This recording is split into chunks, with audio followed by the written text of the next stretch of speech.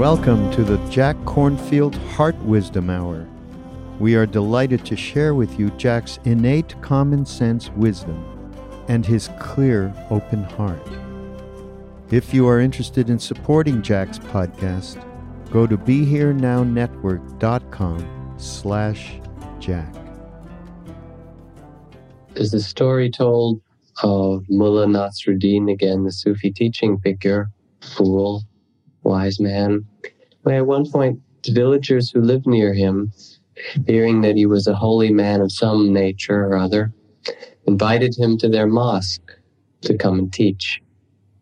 So he came on Friday and got up in front of the people and he said, standing there, "Oh, people, do you know what I'm going to say?" And they all answered, "No, we do not." And he said, "Well, then you're too dumb to start with. Too stupid to make a start on." And he got down and he went home. Somewhat chagrined, they sent a deputation to his house and invited him again to preach another Friday, hoping to do a little better the next time. This time he got up and he started the same way. "Oh, people, do you know what I'm going to say?" And they replied, "Yes, we do." And he said, "Fine, then there's no need to detain you any further." And he went home. Further chagrined, they invited him for a third Friday in succession to come and speak with them. He got up this time, they were ready. He started in the same way. "Oh, people, do you know what I'm going to say?" And they answered, "Some of us do and some of us do not." To which he replied, "Fine, then let those of you who do tell those of you who do not." They're all different kinds of understanding, of knowledge that we can come by in the world. There's scientific knowledge, knowledge of chemistry, of molecular chemistry, of the structures of different substances, be they in biological substances or the physical elements, and how they're put together and how they combine in different patterns, in different ways and reactions. Knowledge of physics and the laws of thermodynamics and heat and of flow and of gravity and of the relationship of different kind of energy forces and objects to one another, the laws of motion. All those kind of things, from this nuclear physics, the knowledge and the understanding of atoms and atomic particles, to astrophysics and the movement of stars and galaxies. Knowledge of philosophy, enormous, vast. Every kind of conception that man has come in different cultures and different times to why he's here and how he relates to one another and what the purpose of things are and what's the meaning of truth. And knowledge of psychology can study all different kinds of knowledge in psychology. Social psychology and the relationship of people, and developmental psychology and perceptive and cognitive psychology and the ways that perception works, and psychophysiology, the relationship of the body and mind together, and knowledge of sociology and different cultures and societies, and anthropology, different ways they bring up children, just a vast amount of things that we can know about, you know? Every day, this country, I don't know how many thousand newspapers are printed, many pages each filled with news stories and words about describing something or other.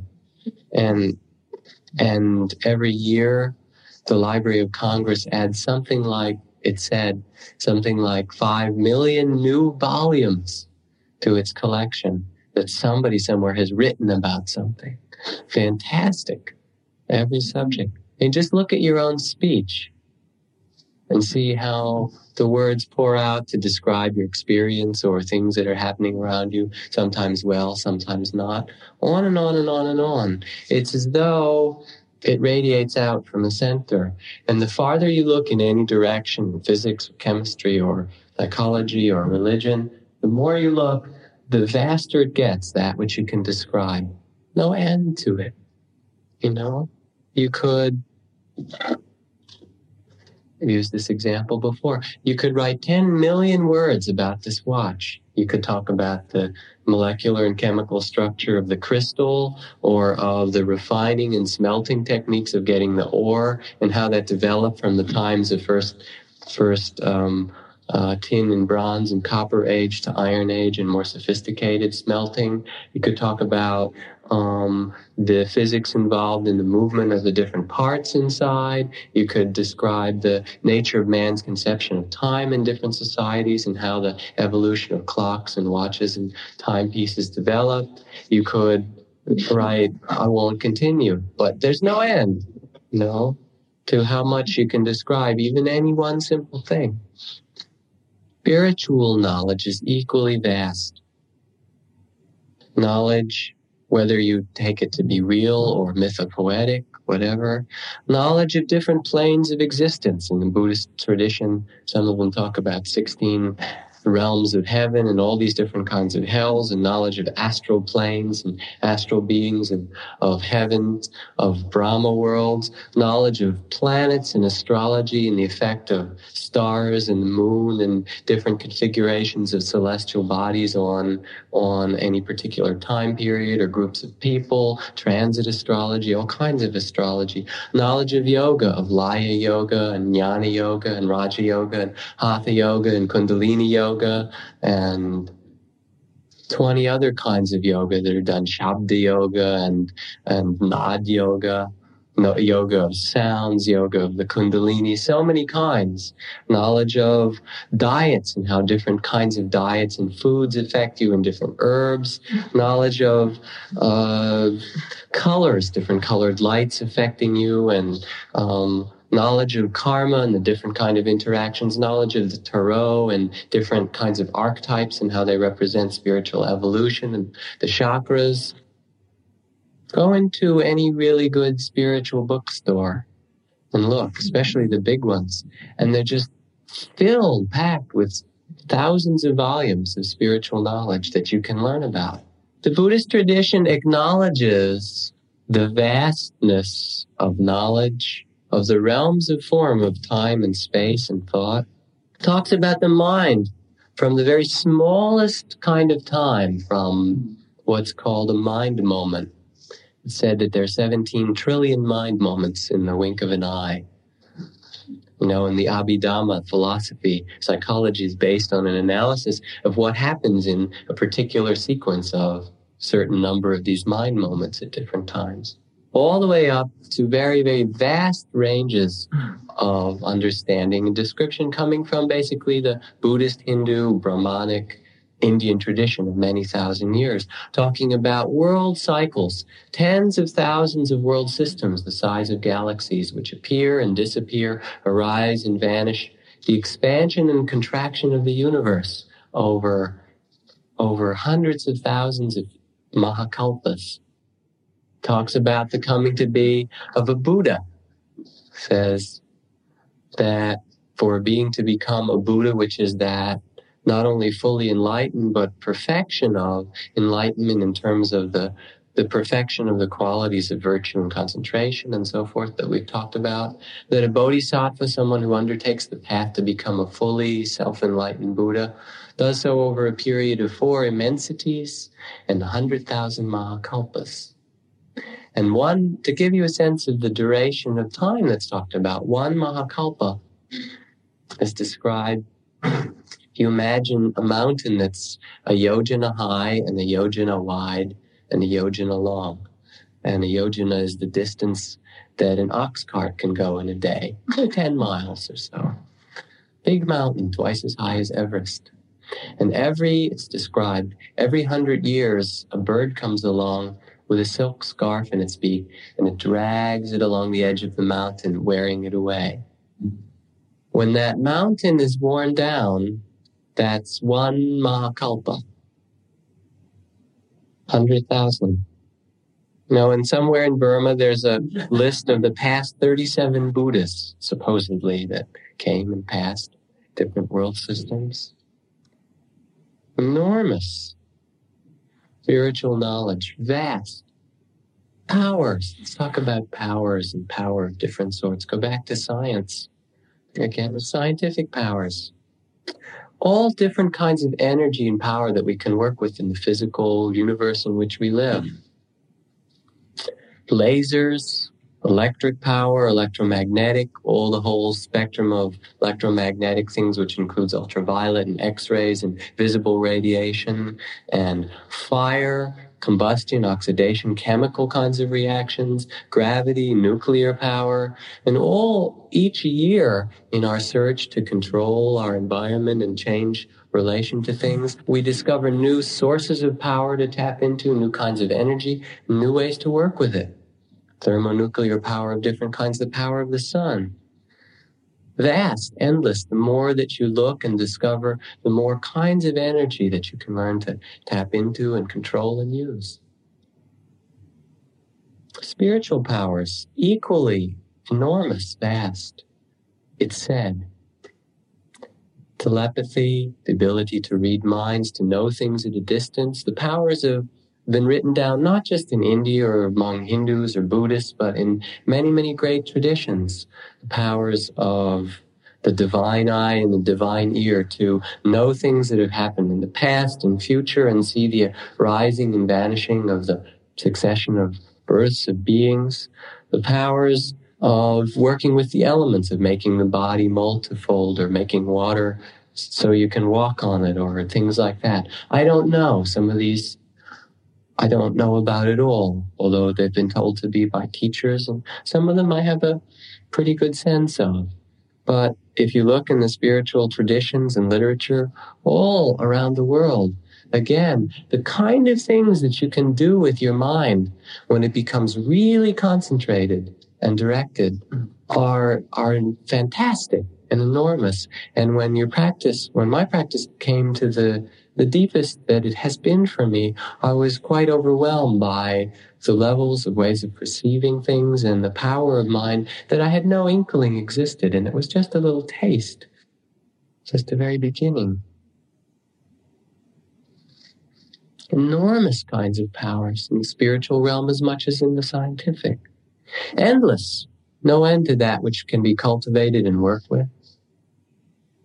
The Buddha at one point said there were 4 things, endless knowledge, endless power.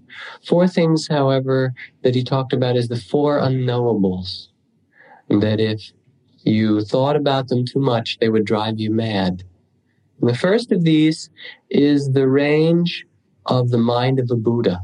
Said the power, the ability to know things, the understanding of the mind of a Buddha is so extraordinary, so vast, that there's no way that you can comprehend it without being that. Beyond unknowable. The second is the range of jhana. Again, the possibilities, jhana being that word in Sanskrit Pali that corresponds to the cultivation of the highest levels of concentration and samadhi. What can be done with the mind, the range and the realms and the powers that come from that? Unknowable, so vast, unthinkable. The third of these is karma. Not that you can't understand the law of cause and effect in your own life and see it in your practice, but to understand fully karma, to say, what are all the karmic circumstances that bring all of us together in this room at this moment? Can you think of how you heard about the retreat, or how you got interested in spiritual practice, or what the circumstances was with the post office of getting your forwarding address so you got the brochure, and how you happened to be born to those parents and in this country, and the complex interweavings that make any particular moment of an event happen. How can you know? Vast. And the last of the unthinkables, the unknowables, is the first beginning of things. Where did it all begin? What's the very first beginning of it? I remember, and I've told this story, I've told this talk many times. Anyway, I remember being at Ajahn Chah's monastery in the forest in the evening after a Dharma talk, being together with some monks, walking back to my cottage, which was some ways away from the main hall. Several other monks who'd been at the talk. And we sat down in a clearing, kind of squatted down to talk about whatever was going on there. Don't remember. While we were sitting there, I looked up in the sky and saw the Big Dipper, which at that time was the only constellation I could recognize. I've learned another one since. And right in the middle of the Big Dipper was a bright star, right, like in the middle of the bowl, the pot of it. I looked and I said, gee, that was never there before. This meditation is pretty strange. And as I looked more closely, I saw that it was moving very slowly across the sky. And then, in fact, I immediately realized it was one of the echo satellites that we put up in the 60s to be reflector satellites. It was quite bright. And so I nudged the people who were sitting with me, and I said, hey, look at that. And they said, oh, a Nanvenarai. I said, Nanriakwa satellite. They said, satellite? What's a satellite? These three monks, one of them was an older monk. He was the abbot of a nearby temple and a disciple of Ajahn Chah. Very, very wise, really beautiful man. The other two were younger monks, none of whom had more than a 4th grade education. Well, now how can I explain this? So I searched around and found a rock, and I picked it up, and I had my flashlight to go back on this path to my cottage, and I turned it on, and I did that elementary school demonstration of how the sun is here and the earth turns around like this, and they looked at, and then I explained about rockets and the cause and effect of things being pushed out one way so the rocket moves the other, and it going around the earth and being a satellite. And they listened very patiently. And then they asked questions like, if it's round, how come you don't fall off the bottom? And why does it look flat, the earth, that is? And how come we don't feel it moving if it's turning like that? And beside, you can see the sun goes down and comes up. And all of the quite reasonable standard questions that one would ask about such a thing. The younger monks might have believed me somewhat, having some kind of awe of American technology. The older monk, I don't think he actually believed me at all. But what was interesting was that he was a very, very special person, a really beautiful man. He was very wise. He was not only the abbot of the temple, but quite well known. And many, many people would go to visit him, to pay their respects, to take teachings from him, and to bring their problems of their life, of their relationships, of whatever it was. And he was really helpful because he was so wise. He could see through their problems. He could give them advice. He could help them in many ways. And yet he didn't know that the earth was round. The most simple, basic thing that's part of our culture and our understanding commonly. The earth is round. He didn't know it. At one point, the Buddha was sitting out in the forest with a group of monks, and he reached down, he picked up a handful of leaves, and he said, which is more, O monks, the leaves in my hand or the leaves in all the forests of India? He asked easy questions, and they said, why? The leaves in all the forests of India, sir. And he said, good, okay. He said, just so is that which I have taught you compared to that which can be known by the mind of the Buddha. Said, and yet that which I have taught you, this handful of leaves, is all that you need to know to completely discover for yourself the cause of happiness, the cause of suffering, the nature of birth and death, completely and totally. Only this handful of leaves. What was that handful of leaves, that simple thing that he taught? What it is called the middle path, the path of balance. Many ways it functions. In his own practice, it was learning from the many years of ascetic practice and self-mortification that wasn't the way to understanding, nor was indulgence in simply following desires, but finding that balance of taking care of oneself, not indulging, and yet not trying to force and through ascetic practices to come to an understanding, the balance of clear seeing. The middle path means the balance of mind, of not attachment. I went to Ajahn Chah one day, early in my stay there, I was quite upset and thinking of leaving. I think because my practice was going well, actually, although I didn't know it. But I had judgments about people around the monastery, and I was having a hard time and pain in my mind and sitting and whatever, you know. And I went to him and I was complaining, telling him I was thinking of leaving. And of course, in that kind of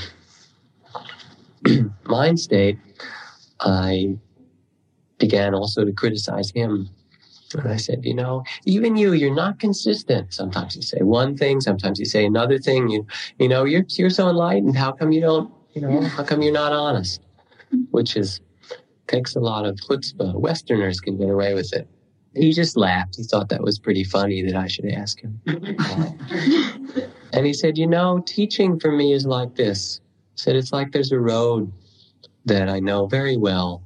It's been down and traveled. And it's dark, and I look down the road, and I see someone I know going down the road, and they're just about to fall off into this ditch on the right-hand side or get lost on some little sidetrack. So I yell down, hey, go left. I said, sometimes I look down and somebody I know walking down the same road, I know it well, and they're just about to fall off into the ditch on the left-hand side or get lost in some little side path that goes off to the left. And I look down and I yell, hey, go right. He said, that's all I do when I teach. Only to find where someone is caught, where someone is off balance, where someone is attached, and say, let go of that too. Come back to that balance, the middle path, the handful of leaves. No, not to cling to anything. Joseph, in his talk on the warrior, talked about Don Juan, the teachings, Carlos Castaneda. Many, many ways to express this handful of leaves. The man of knowledge has only his impeccability, only just to be there, in balance, in the moment.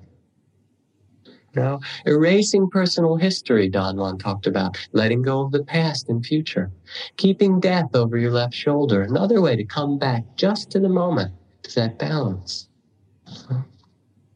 One point in the last volume of Tales of Power, Don Juan says, all of your training, talked about all the things he put Carlos through, was to learn to get you to stop the internal dialogue.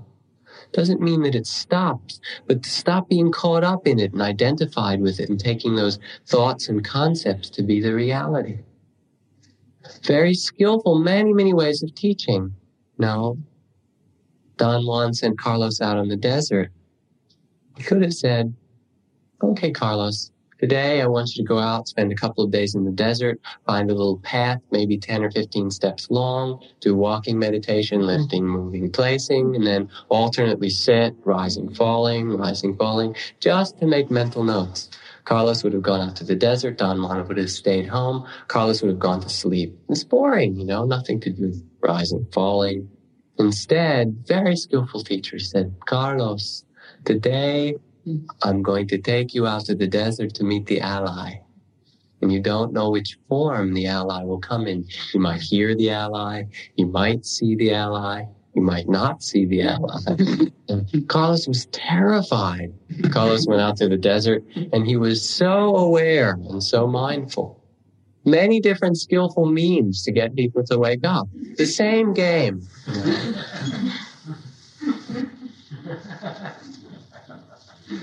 Still, understanding that the wisdom and the compassion of that old monk had nothing to do with his knowledge of the world's roundness or any of those other things. Still, you might be intrigued. You might think, well, gee, these powers sound kind of interesting. It would be nice to walk on water, at least be able to read somebody's mind or something like that. Or knowledge, gee, all these things to learn about.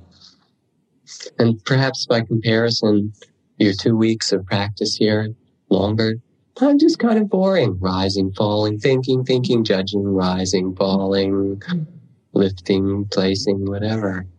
Pretty boring. All these interesting things.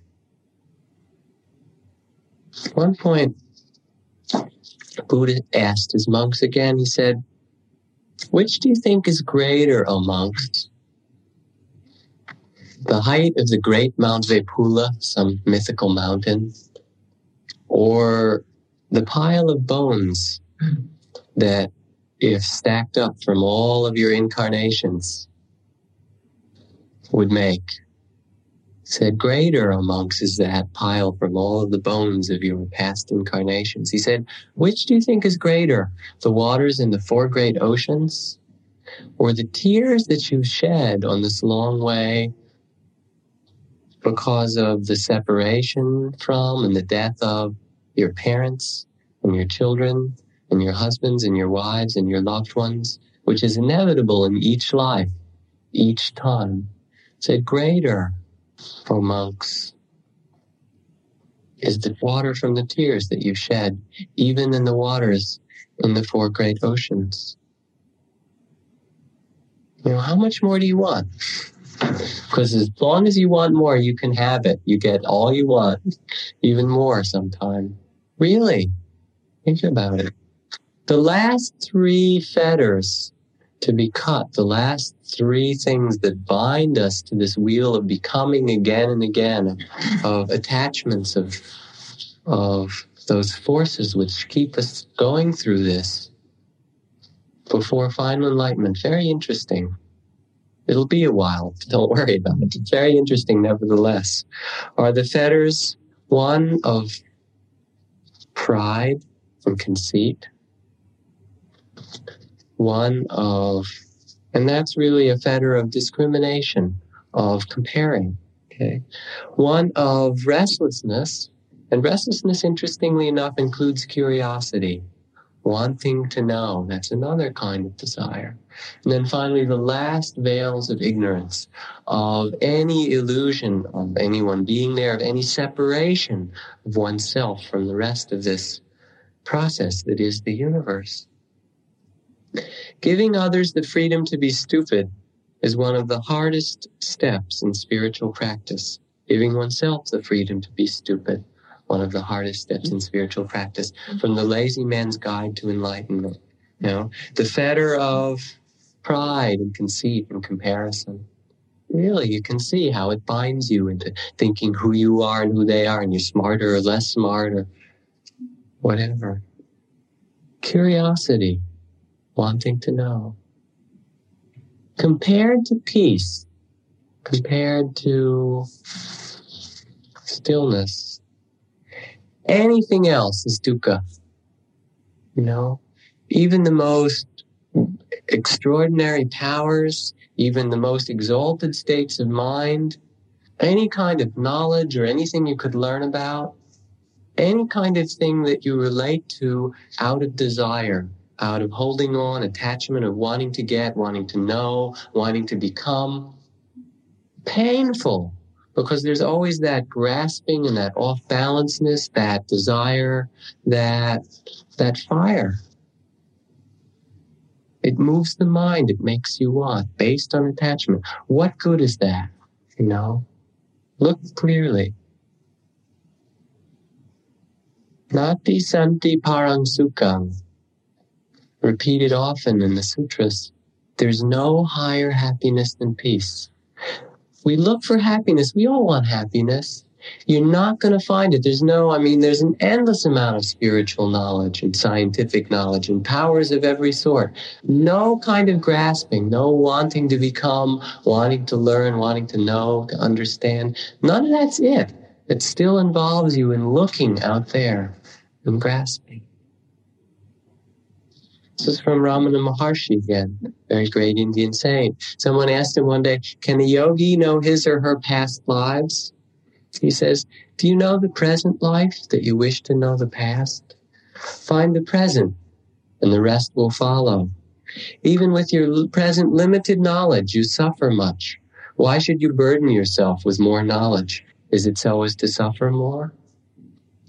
The real happiness that comes from practice comes from liberation of letting go, from understanding about that handful of leaves, about what allowed that old monk to be wise without knowing the world was round.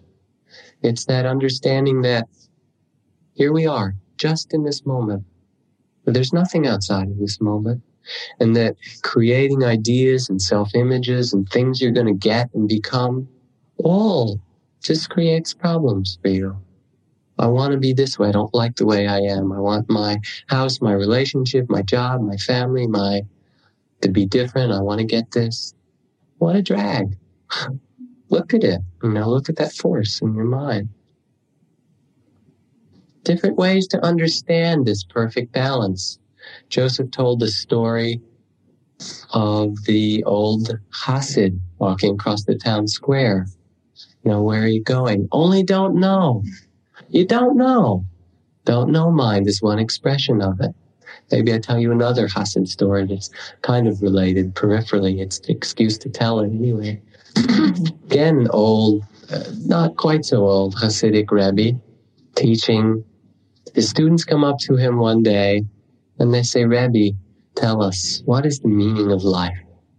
Silent students around him. He said, life is like a barrel. Life is like a barrel. And then he goes away.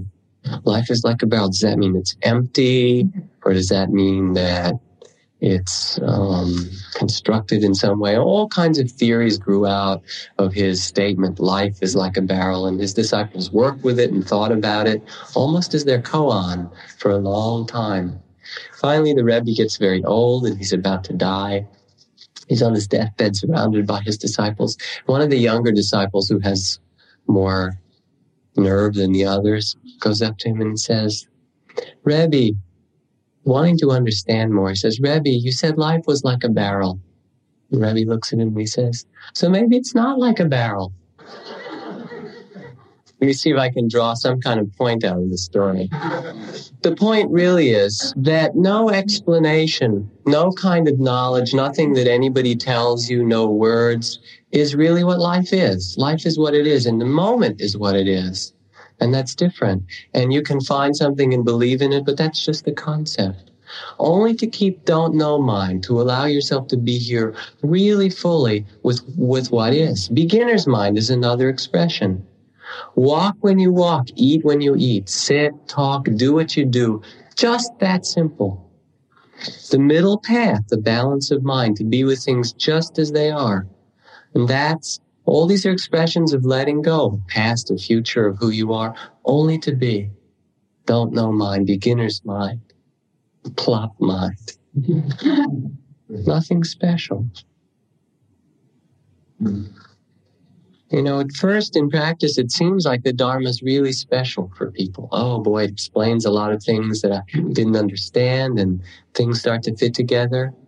Even that specialness wears off after a while. When I come and I teach after a while, I have the experience sometimes of, what am I saying all these words about? It's so simple, all this chatter about nothing. Things are how they are. Read you something very special from the teachings of the third Zen patriarch. Very beautiful text. Talking about, from the absolute perspective, truth of Dharma. Listen carefully. It says, the great way is not difficult for those who have no preferences. When attachment and hatred are both absent, everything becomes clear and undisguised. Make the smallest distinction, however, and heaven and earth are set infinitely apart. If you wish to see the truth, then hold no opinions for or against anything. To set up what you like against what you dislike is the dis-ease of the mind. When the deep meaning of things is not understood, the mind's essential peace is disturbed to no avail. The way is perfect like vast space, where nothing is lacking and nothing is in excess. Indeed, it is due to our choosing to accept or reject that we do not see the true nature of things. Live neither in the entanglement of outer things, nor in inner feelings of emptiness. Be serene in the oneness of things, and all erroneous views will disappear by themselves. If you try to stop activity to achieve stillness, your very effort fills you with activity. As long as you remain in one extreme or the other, you will never know this oneness. The more you talk and think about it, the further astray you wander from the truth.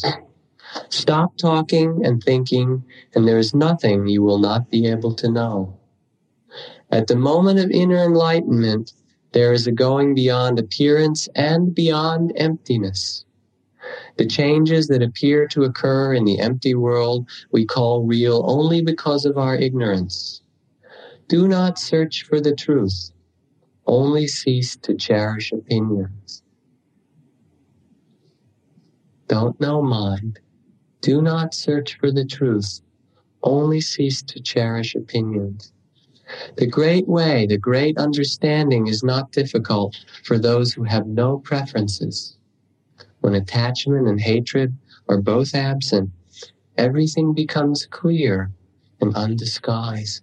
So simple, the handful of leaves. Suffering and the end of suffering. Suffering is creating self, grasping, wanting to get to become anything. To end, only just to be. So simple. There's knowledge, all kinds. You want it, you can have it. All kinds of powers. They are not wisdom. Wisdom is being. Wisdom is just being here, as things are. Not acquiring. You can acquire knowledge or power. You can remember. Wisdom is nothing you can acquire. You have it, that's not it.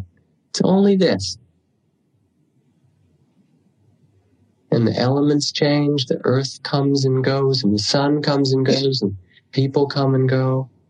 And you're just there in the midst of all of this change, which is happening. When you have wisdom, you don't have it. When it's there, then there arises special kind of knowledge, special kind of powers. Just come with it automatically. You get it free. The knowledge is equanimity. It's the understanding in that moment of things are just how they are, and they're arising, passing away as they will. It's a perfect balance in the midst of all these changes in the universe, which will take place inevitably whether you like it or not. That perfect understanding of equanimity, that's the passive aspect of wisdom. And that's balanced, on the other hand, by the active aspect of wisdom, which is loving kindness, sympathetic joy, and compassion. Loving kindness, we talked about a lot the other night. Loving and acceptance of things how they are. Compassion, of seeing of also illusion and pain, and that force which motivates one to help and to act to relieve suffering in others as oneself. And sympathetic joy, which is the joy really that comes out of your deepening understanding, spiritual joy. All these come automatically in each moment of balance of that handful of leaves of wisdom. The Buddha said, when you see the Dharma, that's truly seeing the Buddha. Things become light, peaceful, really radiant. Radiant because there's no more grasping for things to be how they might be or how you'd like them. Just here, at peace. And that's the essence of the teachings. There's nothing more you're going to get. And you go on all kinds of trips and journeys, and your practice will evolve in all kinds of ways. There's nothing else. Only just to come back, to be with things exactly how they are. To close, I read from another very high and beautiful text, the Song of Mahamudra. This is a Tibetan text. Mahamudra, listen carefully, it says a lot. Mahamudra is beyond all words and symbols, but for you, Naropa, earnest and loyal, must this be said. The void needs no reliance. Mahamudra, or the truth, rests on naught. Without making an effort, but remaining loose and natural, one can break the yoke, gaining liberation. If one sees naught when staring into space, if with the mind one then observes the mind, one destroys distinctions and attains Buddhahood. The clouds that wander through the sky have no roots, no home. nor do the distinctive thoughts floating through the mind. Once the self-mind is seen, discrimination stops. In space, shapes and colors form, but neither by black or white is space tinged. From the self-mind, all things emerge. The mind, by virtues and vices, is not stained. Do naught with the body but relax. Shut firm the mouth and silent remain. Empty your mind and think of naught. Like a hollow bamboo, rest at ease your body. Giving naught nor taking, put your mind at rest. Mahamudra is like a mind that clings to naught. Thus practicing, you will attain Buddhahood. The practice of mantra, instruction in sutras, precepts, teachings from the schools, will not bring realization of the innate truth. For if the mind, when filled with any desire, should seek a goal, it only hides the light. He who keeps precepts yet discriminates, betrays the spirit of true practice. Cease all activity, abandon all desire. Let thoughts rise and fall as they will, like the ocean waves. One who never harms the non-abiding, nor the principle of non-distinction, upholds the precepts truly. He who abandons craving and clings not to this or that, perceives the real meaning in all of the teachings.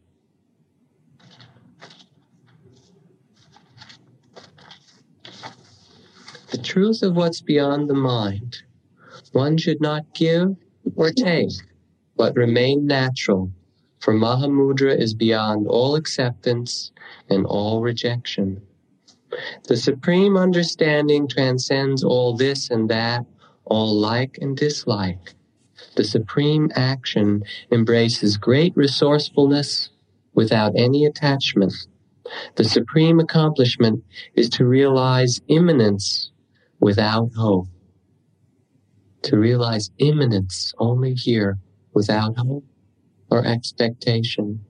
At first, a yogi feels his mind is tumbling like a waterfall. In mid-course, like the Ganges, it flows on slow and gentle. In the end, it is a great, vast ocean where the lights of sun and mother merge into one. It's so simple, and yet we make things so complex, and that's okay. Even that complexity is included in what's so simple.